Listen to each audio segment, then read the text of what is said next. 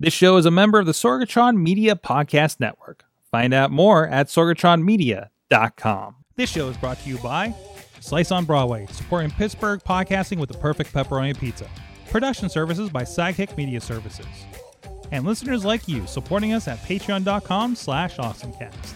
I'm getting awesome, you're getting awesome, we're getting awesome, yeah, that's what I said now. I'm getting awesome, you're getting awesome. It's time to get geeky, get awesome. It is the Awesome Cast. I'm Mike Sorg at Sorgatron on the Twitter. Fully vaccinated. I got it. Oh, you want me to show? I didn't get a sticker, but I got a Band-Aid. There it is. There's a Band-Aid. Still didn't get my sticker. Actually, I got to give a shout out. Somebody did hit me up when I said I didn't get my sticker to get vaccinated, so I'm going to give a shout out to Fully Gimmicked out there. Does a lot of great T-shirts and stuff. I believe they're located down in Florida. But he hit me up on my Facebook comments, and I am going to get a pretty cool, not an I've been vaccinated, but a vaccination sticker coming. So it's actually on their website, the stuff they're designing. So I'm looking forward to that. So just a quick shout outs there. So if I feel a little wonky, if I stop remembering how to say Hermes through the show, now you know why. I might be on the down line. I might be on shot 2 takedown of the COVID shot. So, but in the meantime, I got a great crew to help me out and pick me up off the figurative floor here through the show. First of all, back in the Studio D is the Big C himself. No, that's not what I'm going to call you. That means something else. I'm sorry. From the Gadget Guru from Big Bank International Esquire, John Chichilla is with us. Oh my God, this is already off to a great start. It's all good. I'm keeping that. I want to own that. So we were doing Studio A and Studio D before, right? Like was that what we did? Studio. I thought it was Studio C in the Studio Big D. C in the Big D. That's what you know what? I need a refresher every once in a while because I can't remember. That's all good. We can switch it up. We can switch it up again. There you go. It'll be like the beginning of The Simpsons. We'll do a different one every episode. Yes. Yeah, here you go. And also with us from the iPhoneography podcast, he is Dave Ponder, back with us once again, sir. Thanks for having me on, Sorg. And I figured since Stutter isn't here, I'm going to rep her air bike derby shirt here. Yes, the air bike derby from PB Smooth and Derek Direction did. I don't know if they actually completed the actual air bike challenge because I think they got way more donations than they expected. They were like, oh, we're going to do like a minute for every like $10 or something, and they ended up with like $2,000 in donations. So but there's some cool T-shirts, and Dutter's got money to help with her cancer issues. Actually, there's a video we've shared on a lot of places. I actually shared it in the Awesome Cast group, but a Dutter's update. She's again on assignment tonight with the Penguins, but she the hockey, not the flappy. But she was presented figuratively because the belt actually got lost in the mail. But she was presented with a Kicking Cancer's Ass Wrestling Championship this past Saturday night out in Freeport, Pennsylvania. So a really cool moment. All the wrestlers were out. Of course, she's a big part of that community as well. So it was really cool to have her out and have that happen. So those videos are over on the Awesome Cast group. We've shared it through a lot of my Twitter and everything like that. So go check that out. But this is the Awesome Cast. Please go check out everything at awesomecast.com. You can hit us up at awesomecast@sorgatronmedia.com for inquiries, at awesomecast on the Twitter. And of course, please follow the Awesome Cast on Facebook, on the great Facebook group, as I just mentioned. A lot of stories we share throughout the week. And follow an Awesome Cast over on YouTube. And follow Sorgatron Media Twitch. Why you want to do any of that? Because we go live every Tuesday at 7 p.m. Eastern Time on all 3 of those platforms and the Twitter as well. We'll often, I didn't do it tonight because I forgot, but we will often share that out there too, and you can become part of the conversation live here as we do produce the show. And thank everybody who does join us live on the show here for that. And we're going to get a little amp-lead here today. Also, thanks to our audio partners, the 405media.com and postindustrial.com, helping to share the awesomeness. And a special thanks to our friends on the Patreon, patreon.com/awesomecast. Our friends at the Coffee Club, not the Copy Club. Oh, that could be something. Matt Weller, John DeGore, John Carmen, Cynthia Klosky, and Scott McTaggart. And at the fan show level, Michael Fedor, bghmuseums.org, Professor Budkill, and Dave. Dave Bonner, who's here. Hello. Hey, Hey. hi. Hey. Yes. Hi. Yeah. Hello. Thank you. Thank you, Dave. Directly. Quite Thank welcome. you, Dave.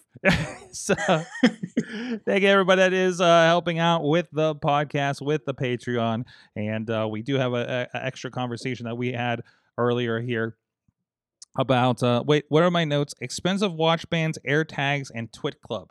And my coffee with Alex Lindsay. That was the other thing that we're going to put in there. So I don't think I ever talked about that, actually. So that is a first there. Anyways, let's get into our awesome things of the week. It's a very Appley day, of course. But first, let's toss it to Dave with the non-Appley news of the week. Very, very cool stuff coming out of space. Oh, yeah, most definitely. Before I was into photography or anything else, I was into space. Mm-hmm. And that's why I spent 6.5 years down in Morgantown, West Virginia. That's pretty much the only reason I spent down there. So the fact that there are drones on drone on Mars now is just exciting. The fact that I love the fact that NASA put out the live stream and you saw the drone go up. I mean, it went around 10 feet, but still it's on Mars. Yeah. The fact that the atmosphere is 100th the thickness, and everything else that goes along with that, trying to deal with the different atmosphere, the amount of dust going there. The very cool fact, they actually took a little bit of the fabric from the Wright Flyer and they took it to Mars to put it on the drone. That was just a nice little touch. That is. And then you have just the overwhelming joy of the engineers in the room. When they see it take off, and you see I guess she is the lead engineer. I'm not sure who she is, but take the failure plan, since they had everything kind of they have if everything goes right, do this. If nothing goes right, here's our backup. Yeah. And so she just took it and just ripped it up. Right. It's like, okay, we don't need the failure plan because it worked. And it was just overwhelming excitement and joy. And this is a big deal for exploration of other planets, because those rovers everything that NASA does is amazing. Mm-hmm. But the rovers are really limited on range, obviously, because it's an 8-minute delay between Earth and Mars. So you can't remote control drive it. No. It's impossible. You would drive it into something. So and because everything has to be hardened for space so much, you can't do the cutting edge information. And uploading speeds and downloading speeds they're better because of the Mars Observer. So they just kind of shoot it to orbit, then shoot it to Earth instead of having to go all the way from Mars.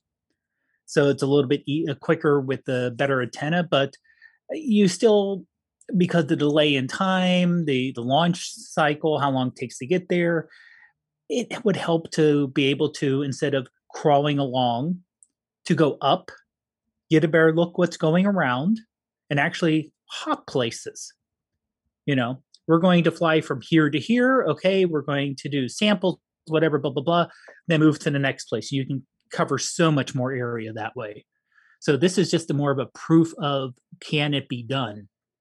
And just knowing, like I said, with the different atmosphere, how Mars there's so much dust flying around, where if you get a dust storm, even though there's less atmospheric pressure, there's enough grit that could throw off anything flying, especially something small.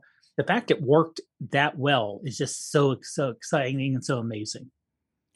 Yeah, I mean, it's not like you mentioned the controls, but it's the particles in the air are and how buoyancy, all the physics that make things fly on our planet are different. Right? Yeah. So which solves for another problem. It's like solve for an environment in this petri dish, but the petri dish is on the other side of the planet. Right. And you can get the equations working out. You can do assumptions on what previous, measurements have done with the atmosphere and the density and the winds and everything else. You can make adjustments to those, and those are nasty calculations. Those are there are so many assumptions that when it comes to flight dynamics for a fixed wing aircraft, let alone a helicopter or a rotary device with the they counterbalance. So you got one spinning one way, one spinning the other, so the torque doesn't happen. Right. But that is complicated, nasty, hard, and there's tons of assumptions that are done just to get the calculations to work. Right. So a lot of those assumptions like, oh, we assume this. Well, this is Mars. Can we assume this? I guess we're going to have to, otherwise the things won't work. Yeah. Yeah. Yeah. So yeah, just knowing they were able to do it, and like I said, if you look in the video that NASA put out the live stream, around 2/3, 3/4 of the way in, when it works, and you can just see the joy and happiness that you can see. And I love the fact that they put a Mars helicopter mask on one of the computers. I'm looking at the people in this, and like I'm seeing faces that look like they look like the age of like who I'm just encountering in the aero design program with SAE. Like no, yeah, they definitely look like crew. They're in their 20s and 30s. Yes. Yeah. So yeah. I mean that's incredible. So and also the idea, like I'm probably encountering individuals that are going to be they're probably going to be doing something on Mars, with these design and engineering competitions that we've been working with. So, that's incredible, absolutely incredible. I love it, and of course, I guess along with this big news, I guess SpaceX just got a really big contract with NASA. Right. So they got the moon lander contract. Mm-hmm. So they were able to do that very cheap. And one of the reasons they were able to, they were already planning a moon mission. Mm-hmm. So they already had, and the idea, I think, from SpaceX was, well, we're building, their current rockets. We're just going to use our current rockets for the moon landing that we want to do. Yeah, because they already did a bunch of the background engineering versus they had already been thinking ahead to those ideas and designing for that and having multi-use systems. So that's incredible. That's awesome. Is there anywhere that talks about like the drones, like that landing, kind of the it's not a tripod, a quad pod, like the way that the legs come down? My fear would be is like it goes up, hits it, like lands on a hill. How does it level out for the next takeoff? Or is it by design that it could then be tilted to kind of then take off away from the structure? I'm interested in how the base of it, why it's designed the way it is. I'm sure it's somewhere. I haven't seen any explanation. I'm assuming also for this one, they're assuming takeoff and landing on a flat surface. Yeah. I would just be worried because we were talking about like you never know, or the wind kicks up and it blows it a couple extra feet. Yeah. And then oopsie. Well, hopefully it does better than my little $100 drone when there's like any wind whatsoever, and it careens into the dog. So yeah. So good some good stuff from space. Thank you, Dave, for sharing that. Well, there was an Apple event today. We were speculating, and I feel like a lot more came out of it than I think anybody expected. Really, I don't know how groundbreaking everything was, but there were definitely some big updates that have us excited. Chilla, let's go with you first. What's your awesome thing out of this Apple event today? What excited me the most? So oddly enough, and it's not the Apple TV itself that excited me, but the Apple TV remote, the new generation, it has like a 5-point controller, so you can up, down, left, right. You can tap in on it. You can use your finger around the edge of the circle to kind of fast forward, rewind. It has a power button, which is nice because if you didn't know how to get your TV and other stuff synced up with current gen Apple TV, you had to actually hit the TV button, and you could kind of program it to do some things. It has a built-in back button. and the Siri button's been moved to the side. I'm not overly excited about the device from wow, it's amazing, but it's what should have been put in with the current generation Apple TVs in my mind. Mm-hmm. I will be picking up at least one of these probably, because the other thing that I liked about this is they're backwards compatible. So if your device can run Apple TV OS, you can pick up the remote. It is $60, $59. We'll just call it 60. I'm also interested because to be quite honest with you, I've gotten so frustrated with the current gen Apple TV remote. I have actually dug out of drawers the old Apple TV Silver remote, and I have those in some of my rooms. Mm-hmm. In other rooms, I just rely on the Apple TV remote app on my phone. So this will be a welcomed addition. I don't know just yet if I'm getting the new Apple TV Right. itself, but the remote has me intrigued. One of the things I'm also interested in, I'm actually downloading the latest release candidate of the OS right now. Will we see the new remote interface come to the remote app? Mm-hmm. Because the remote app pretty much is just the glass panel top with a couple buttons at the bottom. I'm hoping they steal kind of this interface and add it into the app itself. Usually they're pretty good about staying consistent. Yeah. But I guess time will tell and we will see. I haven't seen anything about it being released as part of the latest iOS, but that's what I'm going to look for as well. Biggest update for the Apple TV itself is the update to the A12 chip. I'm realizing as I'm playing some of these games that are coming down on Apple Arcade, I have the original, like the first like app capable Apple TV HD, and I'm realizing the chip in it is probably worse than every device that I have. Which, I mean, I'm sitting here on the original iPad Pro and the 8 Plus. So, but still, they're handling. I haven't seen anything on those that it's choked up on, right? So far, really, when it comes to games or anything like that. I thought it was interesting there. Did you see where you can now hold your iPhone up to your TV and it will recalibrate the picture?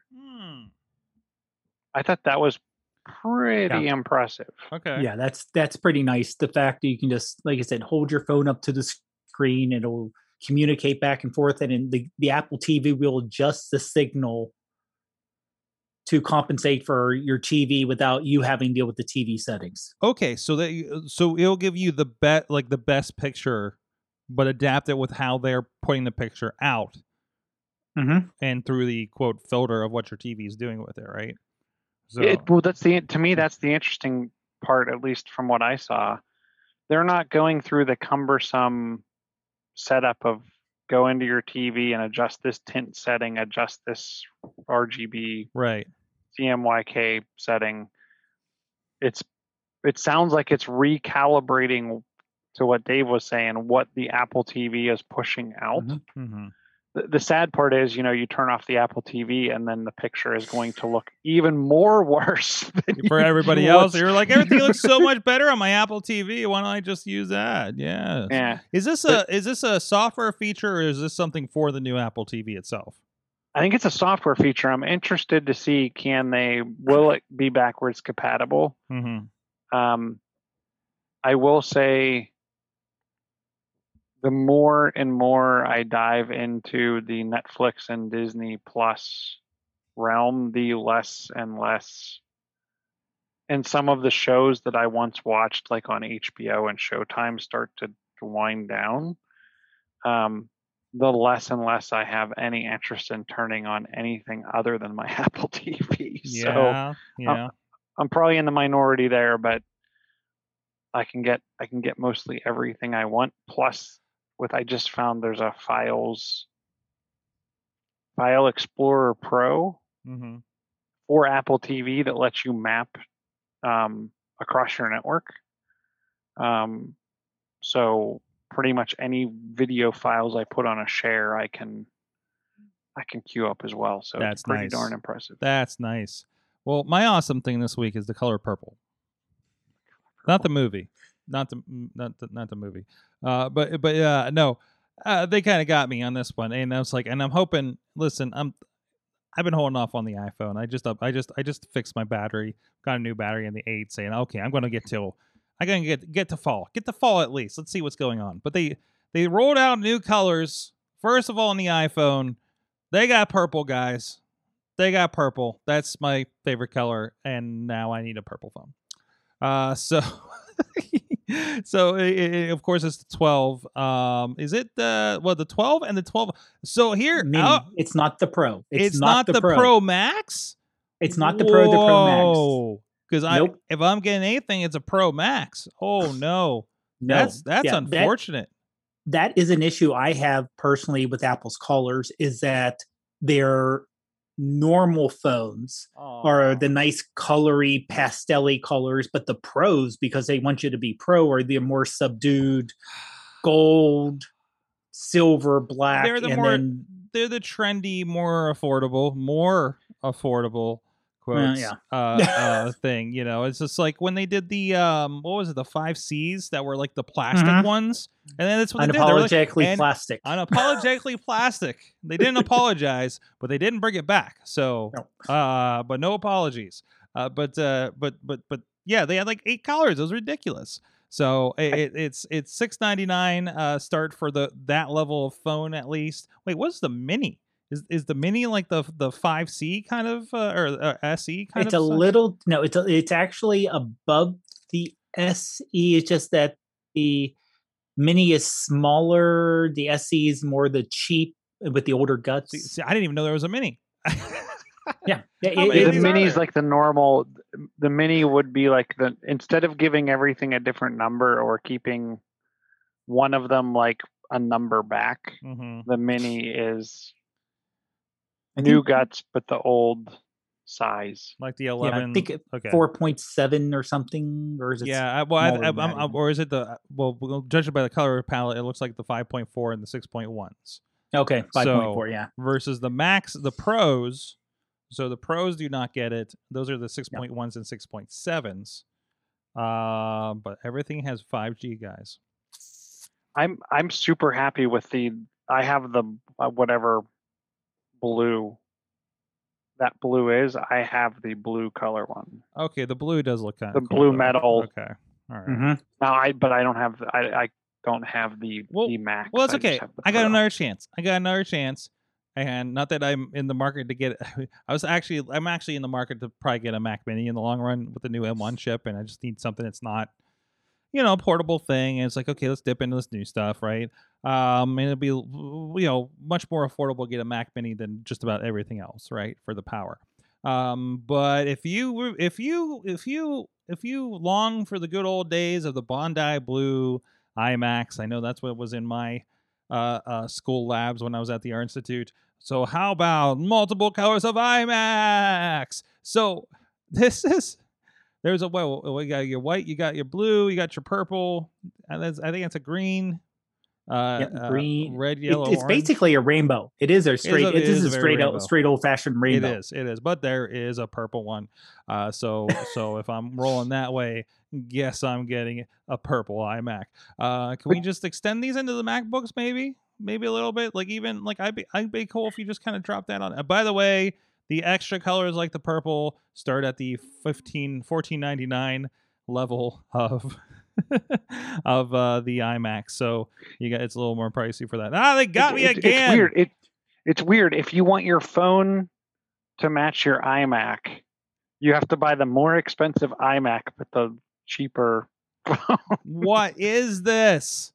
It's getting complicated. It's getting complicated again. So I don't know. It's just get a case. Like I want the purple iMac. It matches my logo here at the studio. It matches the couch at the studio. I'm sure you can go out to Decal Girl and they'll get you a fitted skin. Fitted skin. There you go. Oh, well, you don't want me applying. You should see my screen protectors. They're just a nightmare of bubbles that I live with. So that's why I'm glad I got like just a straight plastic cover on these guys. So, but I do have my purple phone in my OtterBox case at least. So let's be honest. You're not even going to see the purple if I got it. So Dave, you're going to say something? Well, no, just though about the IMAX. It's kind of amazing that, and I know people are going to complain because there were mock-ups where there was absolutely all you saw was like it was like a monitor. There was no chin on it, no borders. But in that chin down below on the iMac, that's all the guts. That's everything. It is pretty astonishing how thin these guys are. That little bit at the bottom, which really isn't that much, where the color is, where the screen isn't. That's everything, and that's this kind of like on the 20, and they're only one size, 24-inch, but that little bit at the bottom, that's your CPU, GPU. Obviously, they got rid of any kind of spinning hybrid drives like they had in the past. They got the speakers in there. They have 2 fans in there. Everything's in that little, and it's only, I think, around an inch thick. Yeah. And it's 10 pounds. Oh man. Oh, they seem like that, man. Yeah. So they still have, that's only a 24-inch. 27-inch is still the old style, and then you got your Mac Pros and the Mac Minis, of course, is in the lineup for the desktop too. That's not bad. I mean, I guess. Good. In the 20 from what I was seeing, because I actually I got pulled away from the video feed earlier today, but from what I was seeing is that the size of the device is actually almost the same size as the old 21. Is that correct? Mm-hmm. Yeah. Like they got rid of so much bezel that they could get the 24-inch screen and the 21-inch form factor from a space perspective. Yeah. So I mean, in terms of desktop space, it's bigger screen size, but desktop space it's the same size, and I think front to back it's pretty much the same, even though they got rid of the bulge. That the old MyMacs had. They're just, like I said, it's a slab. Yeah, they made it a slab. Yeah. And the fact that I know for a Mac starting at 13 or 15 for the mid-level, that's not bad for a Mac. That's not a horrible price. And considering the performance on these M1s, that sounds like it's tremendous. Yeah. It makes me wonder where they're going to go with like the iPads. Like, will this? Well, converge? I think we're going to talk about it in a second. And that small the small form factor that we were just talking about for that iMac, that's I think that's going to inform what's we're going to talk about in a moment for the for the iPad Pros. But anyways, in the meantime, I want to give a shout out to our friends at Slice on Broadway, supporting Pittsburgh podcasting with the perfect pepperoni pizza. 4 locations, New York City style. Yins are made here in the area. Go check them out. They've been real good friends of the shows that we're doing here at Sorgatron Media on Tuesday nights, and we really do appreciate it. And we're starting to get some people at least in the studio. We've had the last couple of weeks, so the pizza party has slowly started to begin again. So there you go. Go check them out. Slice on Broadway, sliceonbroadway.com, and thank you them for supporting some fine podcast, Yinzer podcasting, I guess. So I mentioned briefly there, what this lends into the iPad situation, and the big announcement. I mean, this is a big step forward announcement as far as I'm concerned. That first of all, that Tim Cook is apparently a Splinter Cell style spy. If you saw that promo that they did, that was the wildest thing I've seen Apple do. What's this breaking? Oh, sorry. Go ahead. Go ahead. No, I would say they were like, so how much budget do we have to do this video production? Like, well, we just broke tons of money records. Spend all the money on all the production. Jeez. That was wild. Absolutely wild. It was if you didn't see it, it was a guy breaking into the spaceship there at Apple to get the new iPad, and then he pulls the screen off Mission Impossible, or pulls his face off Mission Impossible style, and to reveal Tim Cook. Kind of a CG. The CG got a little wonky at the end there, but it was interesting. But to unveil the iPad Pro, and the big news about the iPad Pro, which I believe this is all the versions start at $799. But the big thing with it, where's the learn more, is it's going to include the very same CPU that is in the Mac, the Apple M1 chip, which to a point makes sense because the M1 chip is an offshoot of what they've been doing with the A series chips that have been on basically everything we talked about: iPhone, iPad. There's a version of it in your watch if you got one of those. So this is the new one. It's got all the new technologies, and it is going to be shipping.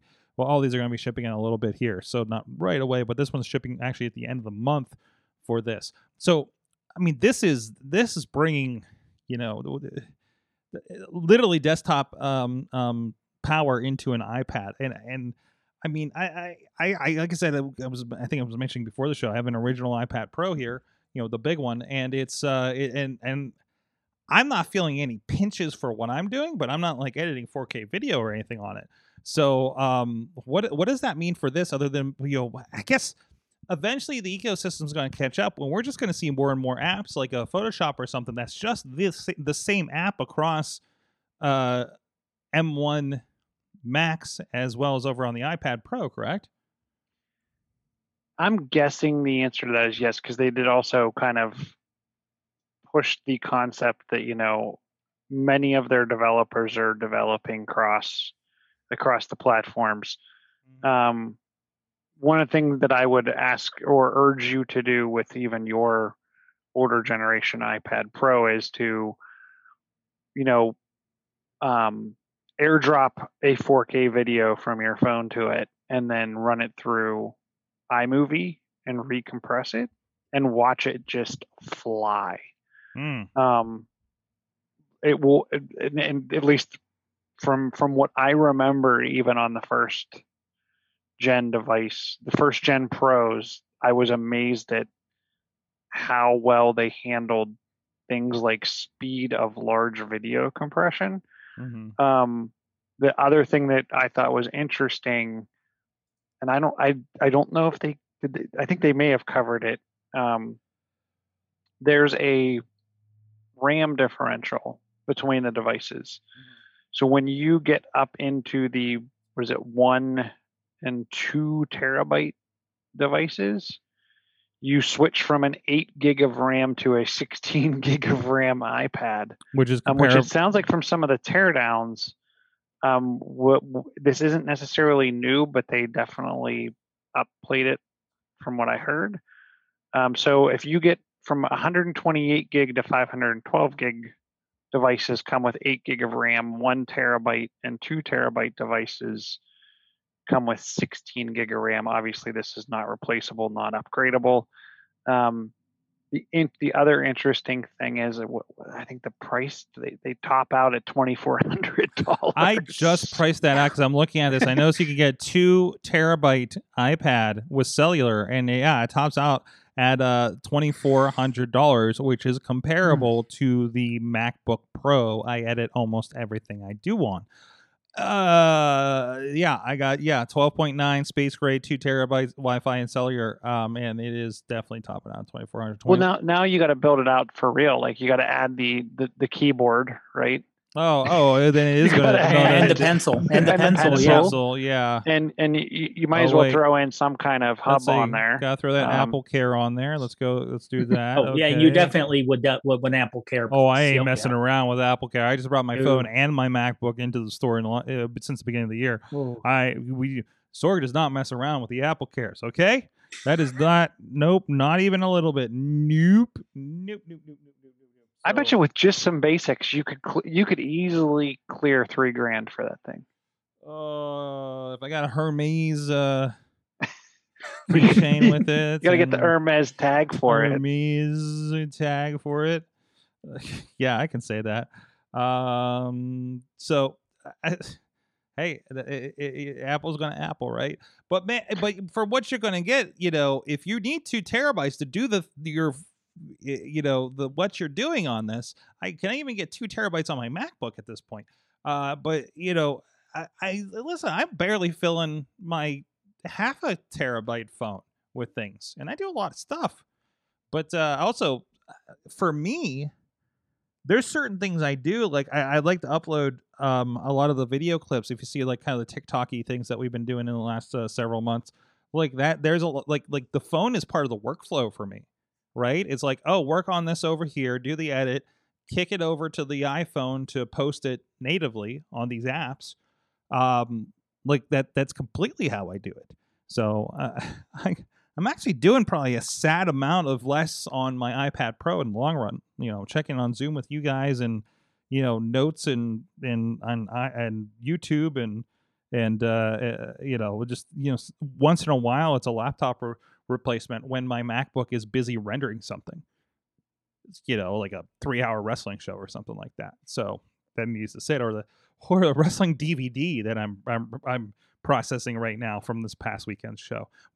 Listen, the DVD, we're recording in full 1080, and we have to boil it down to a standard definition DVD to be able to sell it to some people that still order DVDs. That's the process that takes the most time, guys. Does the original, because you have the newer MacBook Pro. It's a 2018, late 2018. Yeah, but it's new enough. Did you? I'd be interested. Have you played around with Sidecar at all? I would think that would be right up your alley from an iPad. It used to be. Well, I also still have your big monitor. Yep. So that's really fun for watching trailers on, by the way. Like Shang-Chi the other day. But I was playing with Sidecar before, and it was because I'm already doing so much, I think it was taxing the CPU too much. And Sidecar is a thing where it turns your iPad into another monitor, basically. Like dual display was something that we would use before for it, right? And this does it natively in the iOS, or in the OSs, I guess, both OSs. I've tried it since upgrading to Big Sur, which I did after I fixed the battery back in March, and it seemed to work a lot better. But I didn't stick with it because I didn't want it to impact the work I was doing. Also, remember, I'm editing in Final Cut. That's taken a lot of. That is even on my I'm not doing 4K, but if I'm doing like a multi-shoot, a multi-camera angle situation, like it's like I'm just not gonna parse more than I need to what's happening with the CPU and the RAM, right?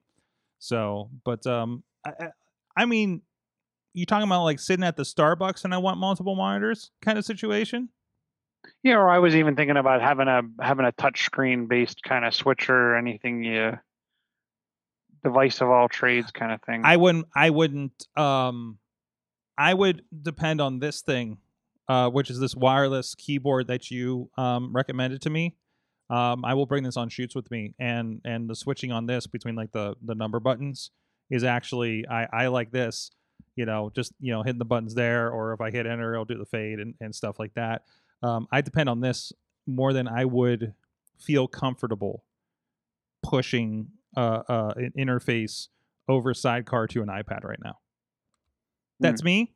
But it's also one of those things of if I'm doing a wrestling show live and I got to be on top of things, like live on a paid pay-per-view, like I can't mess around. And usually even those I'll probably be using the regular keyboard.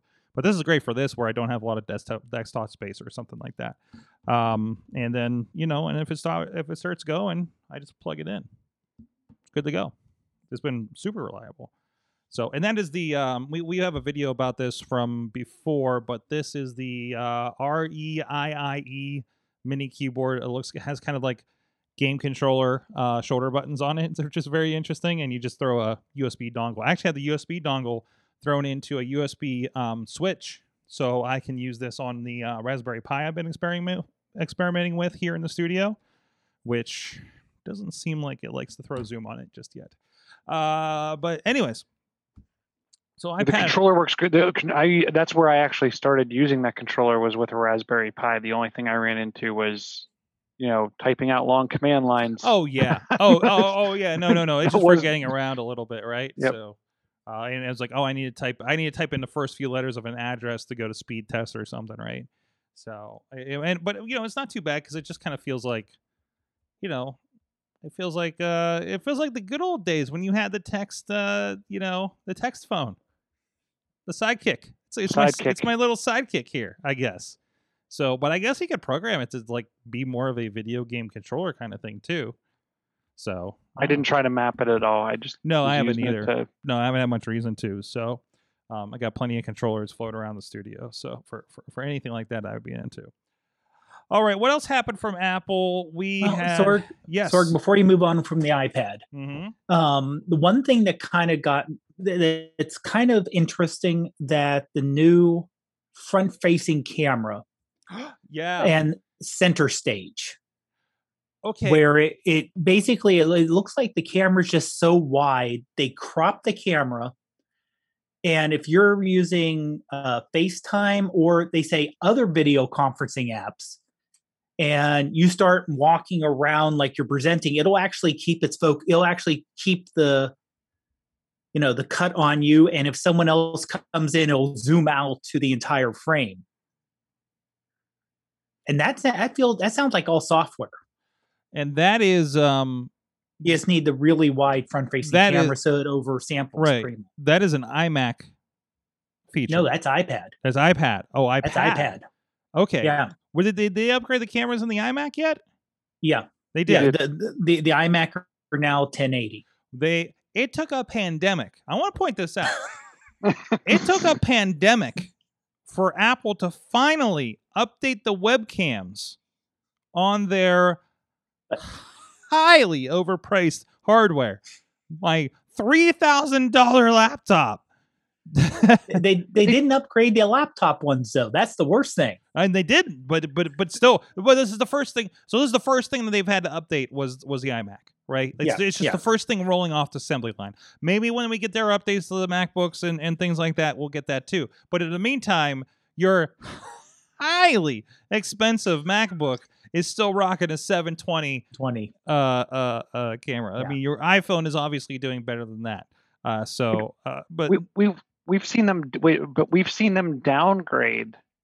Little did we think it was possible, right? But we've seen them downgrade the MacBook camera before they upgraded it. Because don't forget when they came out with the MacBook Nothing, they had to drop that thing down to 480. what are they 480p before we saw a 1080 Mhm. in our Mac Mini or in our iMac. Yeah. But I'm willing to say this center stage on the iPad. Don't be shocked if we get an ultra wide selfie camera on the next iPhone. Mhm. That can do wouldn't the surprise me, exact and same it- thing.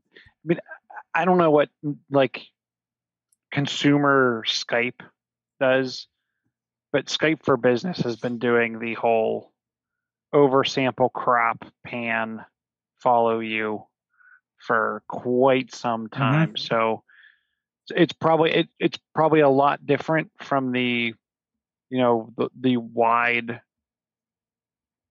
angle that the iPad's going to get, but that software concept I'm not overly like that's nothing new, at least from what I've seen in other competitors' software built in.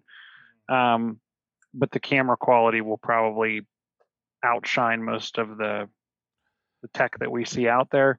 I'll be interested to see, and I'm guessing to your point, Sorg, this is an answer to the pandemic. Yeah. Oh, for sure. I mean, when you get a bunch of engineers and you put them in a situation, it happens to be the situation that everybody else in the country is dealing with, they start coming up with solutions that turn into products. Just saying, so because I mean, Apple's not been on location for the most part here this whole time. Also, a note on center stage. So this is not just the FaceTime thing. I can't remember if you guys mentioned. There is an API available. Third-party apps can use center stage and they can toggle it on and off in an API. So like you can see, I can't see Zoom not bringing this into to them, right? All your standard video apps, Zoom's, Google. Well, I don't know. I don't have much faith in Google Meet, to be honest. But whatever the next thing is from Google, but I think that makes a lot of sense, and I think it's a nice feature. It's a nice feature and it could be helpful for a lot of people. So, yeah. Also, randomly, this is one Amanda popped at Narcissi in our Slack. That they, by the way, randomly, hey, updated Clips app, doing some cool stuff. Did you catch any of that? I did not know that, but I'm going to update that because I love that Clips app. I don't know if it was new, but yeah, there was some AR something or other they're doing with it. That was pretty wild. So again, I was multitasking at the time, I'm like sitting down to go like start some work, and I was like, oh no, there's an Apple announcement right now. So a lot of glossing over that a little bit, but I think but then I stopped everything and yelled purple at my desk, and my wife is very concerned about me and our wallets. So, anyways, anything else? Tags. Finally, finally, the promised land of Apple tags. What is an Apple tag? It's like a tile. Yeah. Yeah. I mean, now one thing I don't know about Tile is the one advantage I think Apple's pushing is, if you lose something, we'll privately hook up to another iPhone that hook up so we can let you know where it is, even if you're very far away. I'm assuming, can Tile do the same thing, that if it's like you leave it in the restaurant type thing? I think certain versions of the Tile will do that, but you have to be, I mean, you're now dependent on someone opening up like the Tile app in that location so it can ping off of it. I think Apple definitely has the market here, and I think Tile knows that, because I think they've already opened up an inquiry with our government on what's it called? Antitrust and antitrust or some kind of anti-competitive. Oh no, they did that last year, even when it was, because this thing's was announced 2 years ago. Since we all lost track of time for the last year, but Apple already opened up the APIs, so anyone they could add it to their stuff too. Exactly, and I think Apple did that partially because, look. No, we're not locking this down. Anyone can do this. Please don't come after us. What I'm interested in is, and I don't know if Apple talked about it, because I think I did see most of the tag information. Did they talk about battery replacement? Yes, it is replaceable battery. It will last a year, and they said it is replaceable. It's like a standard watch battery, right? Yeah. Okay. CR2032, yeah. Like already that's a better deal than Tiles. Yep. Because Tiles you have to throw away and recycle after a year. I think they're the Tile Pro, I think you might be able to replace. Okay. Or they give you a replacement. There's some trick to it, I think, for the Pro, but I mean, I'm getting a 4-pack. I'm just going to say it right now. Yeah, I think I am too. It's that easy. Ideally, I kind of joked around, and since she's watching, I want to get, and I think she's already gotten Tiles, but I'm like, this is the kind of thing I need to, get for my mother, because she's, has the, she's the one with the keychain that says keys I haven't lost yet. So, to give you an idea where that is. But also, like, we talked about like QR codes and kind of putting them on equipment. I would love to put just Apple tags on, all of the expensive equipment to make sure, just to be safe, on something like that. Like I'd love some sort of implementation, especially as I'm looking to travel here, and I mean, how many times have I lost, like, not like a camera or something, but I left my SD card, little, book thing. I left it in the scoring trailer, at one of the events one time. Thankfully they saw it and I left a business card in it. Right. But to actually have a tracker, that's the kind of thing that could fall out of your bag in the airport, on the site, something like that. It seems to make a lot of sense. And man, for $100 doesn't seem too bad of a thing. So this is more than, what does it do? Oh, there's a Hermes, by the way. And here we've been joking about it. There's the Hermes. Oh wait, I'm on the wrong thing.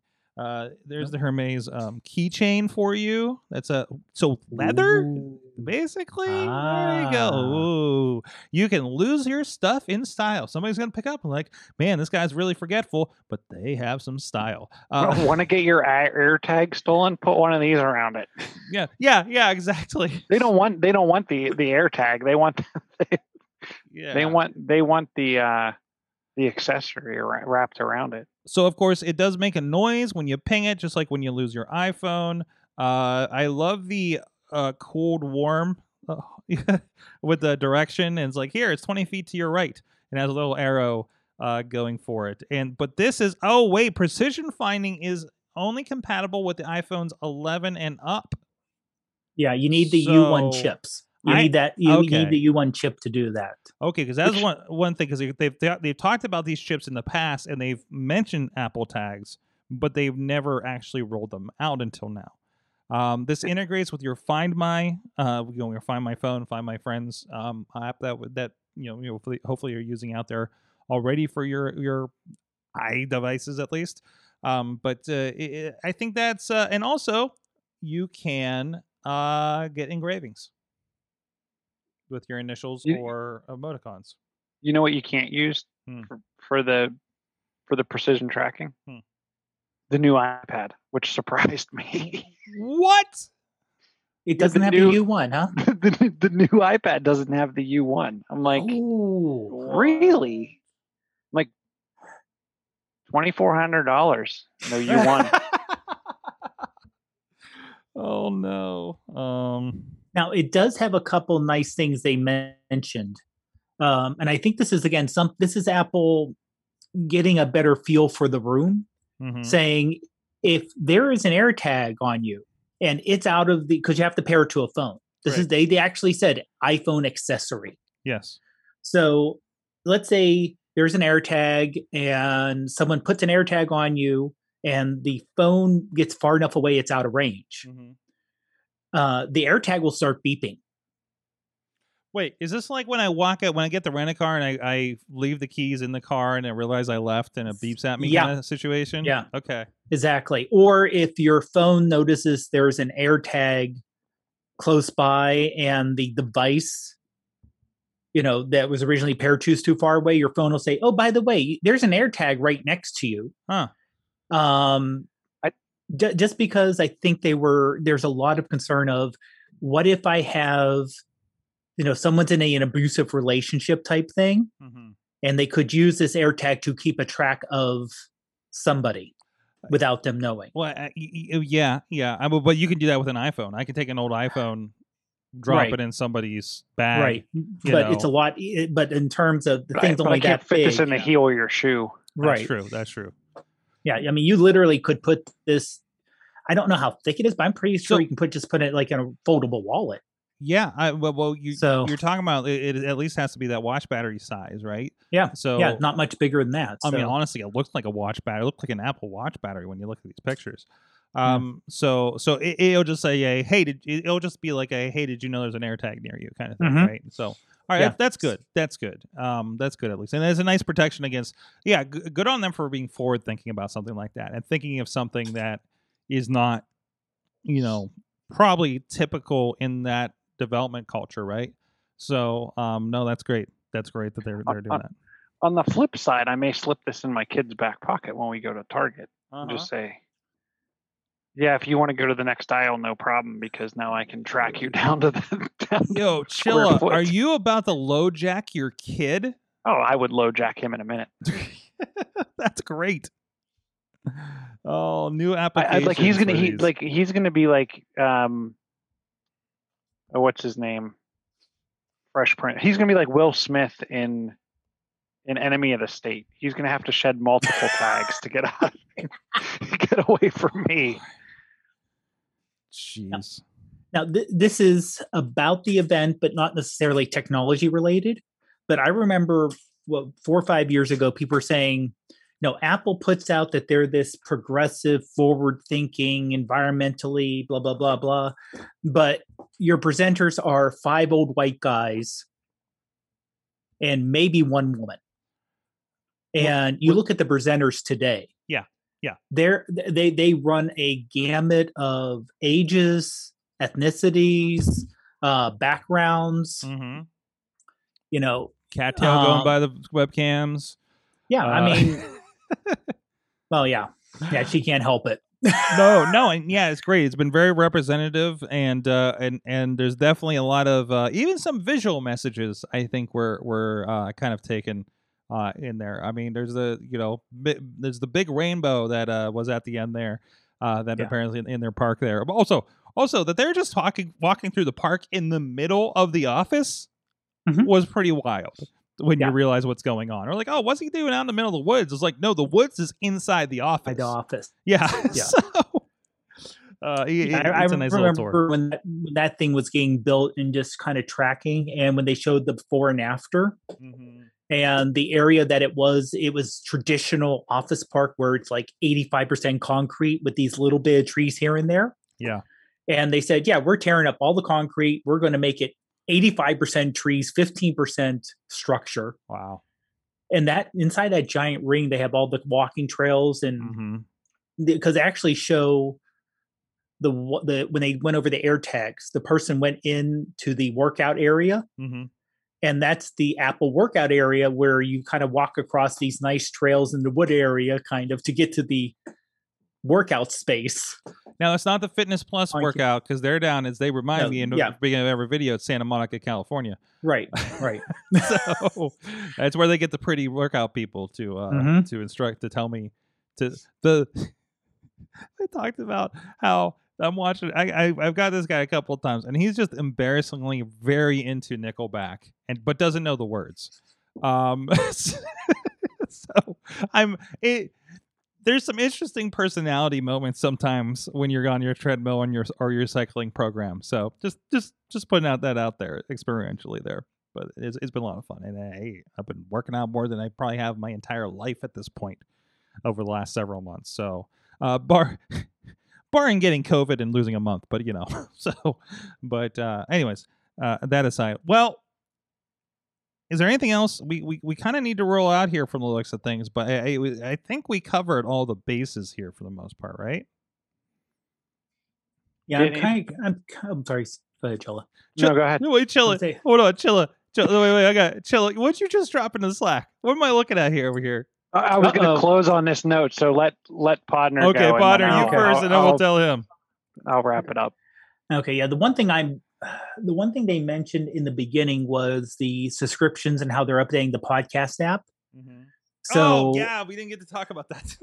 I'm really curious to see if that catches on, because Spotify, you have unfortunately it's still siloed, where podcasts in general aren't. Yeah. But if you want this, extra special content that's premium, you don't to your Patreon, you go to your Apple Podcasts. Right.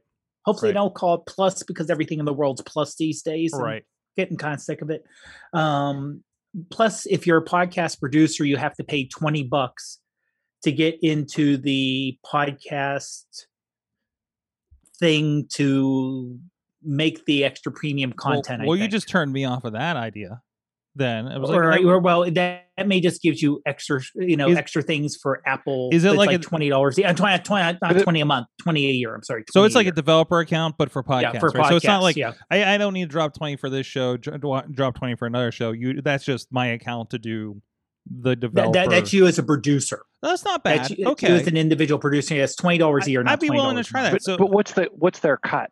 Yeah. Well, no, that's direct to Apple. That's direct to Apple. That's direct to Apple, but what's 30%? I was reading there. It's still 30%.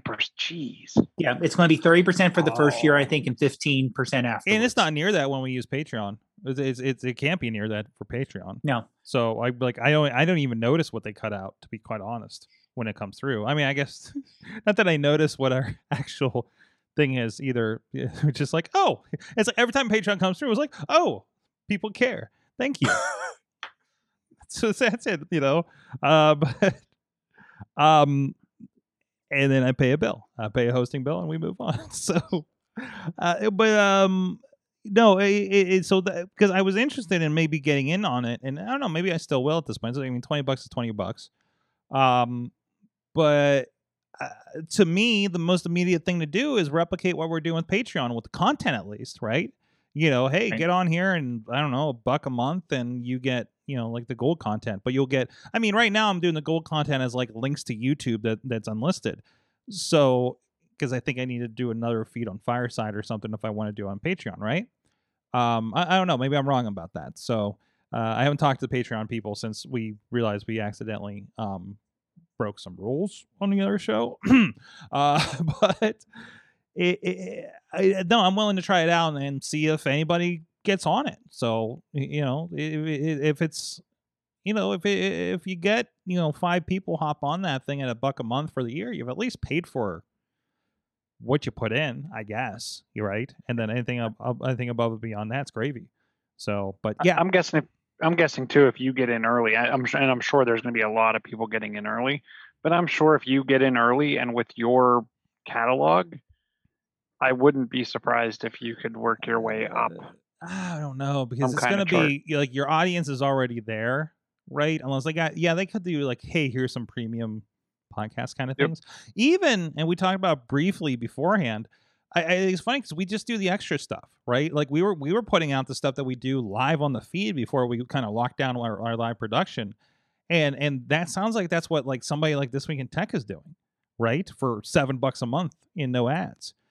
So I don't know. It's a weird question on that. Well, one thing I don't know is how widespread Patreon is. Is it pretty much U.S., Europe, Canada? I think it's pretty much True. everywhere. I think Is it everywhere I think now? It is. I don't know that it's not. So Okay. I'd Yeah. say that's the only advantage I could think Apple would give is since they're saying they're rolling out to 170 countries, yeah. you don't have to worry about. But does that matter Um, as much for my regional tech podcast like this one? Right. Or Right. or I guess the wrestling show I know I have an international audience, but Right. I don't know. But I could see people outside the US, Mhm. saying, "Oh, I would love to use Patreon, but it's not available in my country because my banks won't work with Patreon, but everything works with Apple." I will say at this point, looking at it, and I have dived into it, just the initial concept has been presented to me. I don't see doing anything that would put different content on this than what we do on Patreon. Right. Because of their fee structure, maybe you'll get different stuff for a different price. You know what I mean? And then there's also like, give us $1 here, but probably give us $1 over here on Patreon because they're actually going to get more of that $1. There might be that conversation happening. Just like, hey, buy a CD from us instead of getting our stuff off of iTunes because we're going to see more of that money, right? Like that. That's kind of that's kind of a little bit of a creator's dilemma in platforms that's been since the GarageBand days, I suppose. But .com, not the actual garage, but maybe that too. But anyways, Chilla, you got one more thing to roll out of here on. And the one more thing. And one more thing. Funny enough, Appropriate. someone has actually gone and created like a list of the soundtrack to today's announcement or announcements and linked to all of the music on Apple Music. So if you want to listen to any of the tracks that were played while Apple was presenting today, funny enough, the one song that was played while the camera swooshed around Apple Park is not out yet. That song, "The Darkness You Fear" by the Chemical Brothers, doesn't release till April 23rd. Oh, But the rest of the music from today's announcement / video / whatever you want to call it, all of that music can be found on Apple Music, which I thought was pretty funny. It would be interesting if other companies start to do, here's today's soundtrack on Spotify. yeah, seriously. Well, that's a fun thing to go on. Thank you, Chill, for bringing that up. I'm going to use my Apple Music a little bit more these days, actually. So thank you, Dave Ponder, for joining us. iPhoneography Podcast. Maybe you'll have some subscriptions on there. You never know. You never know where we're going to expand out. And John Chichilla at Chilla on the Twitter. John Chill on the Facebooks. There you go. Thank you, everybody, for joining us, the AwesomeCast. Check out everything at awesomecast.com. I'm Matt Sorgatron on the Twitters. Until next time, you've been our awesome audience. Have an awesome week.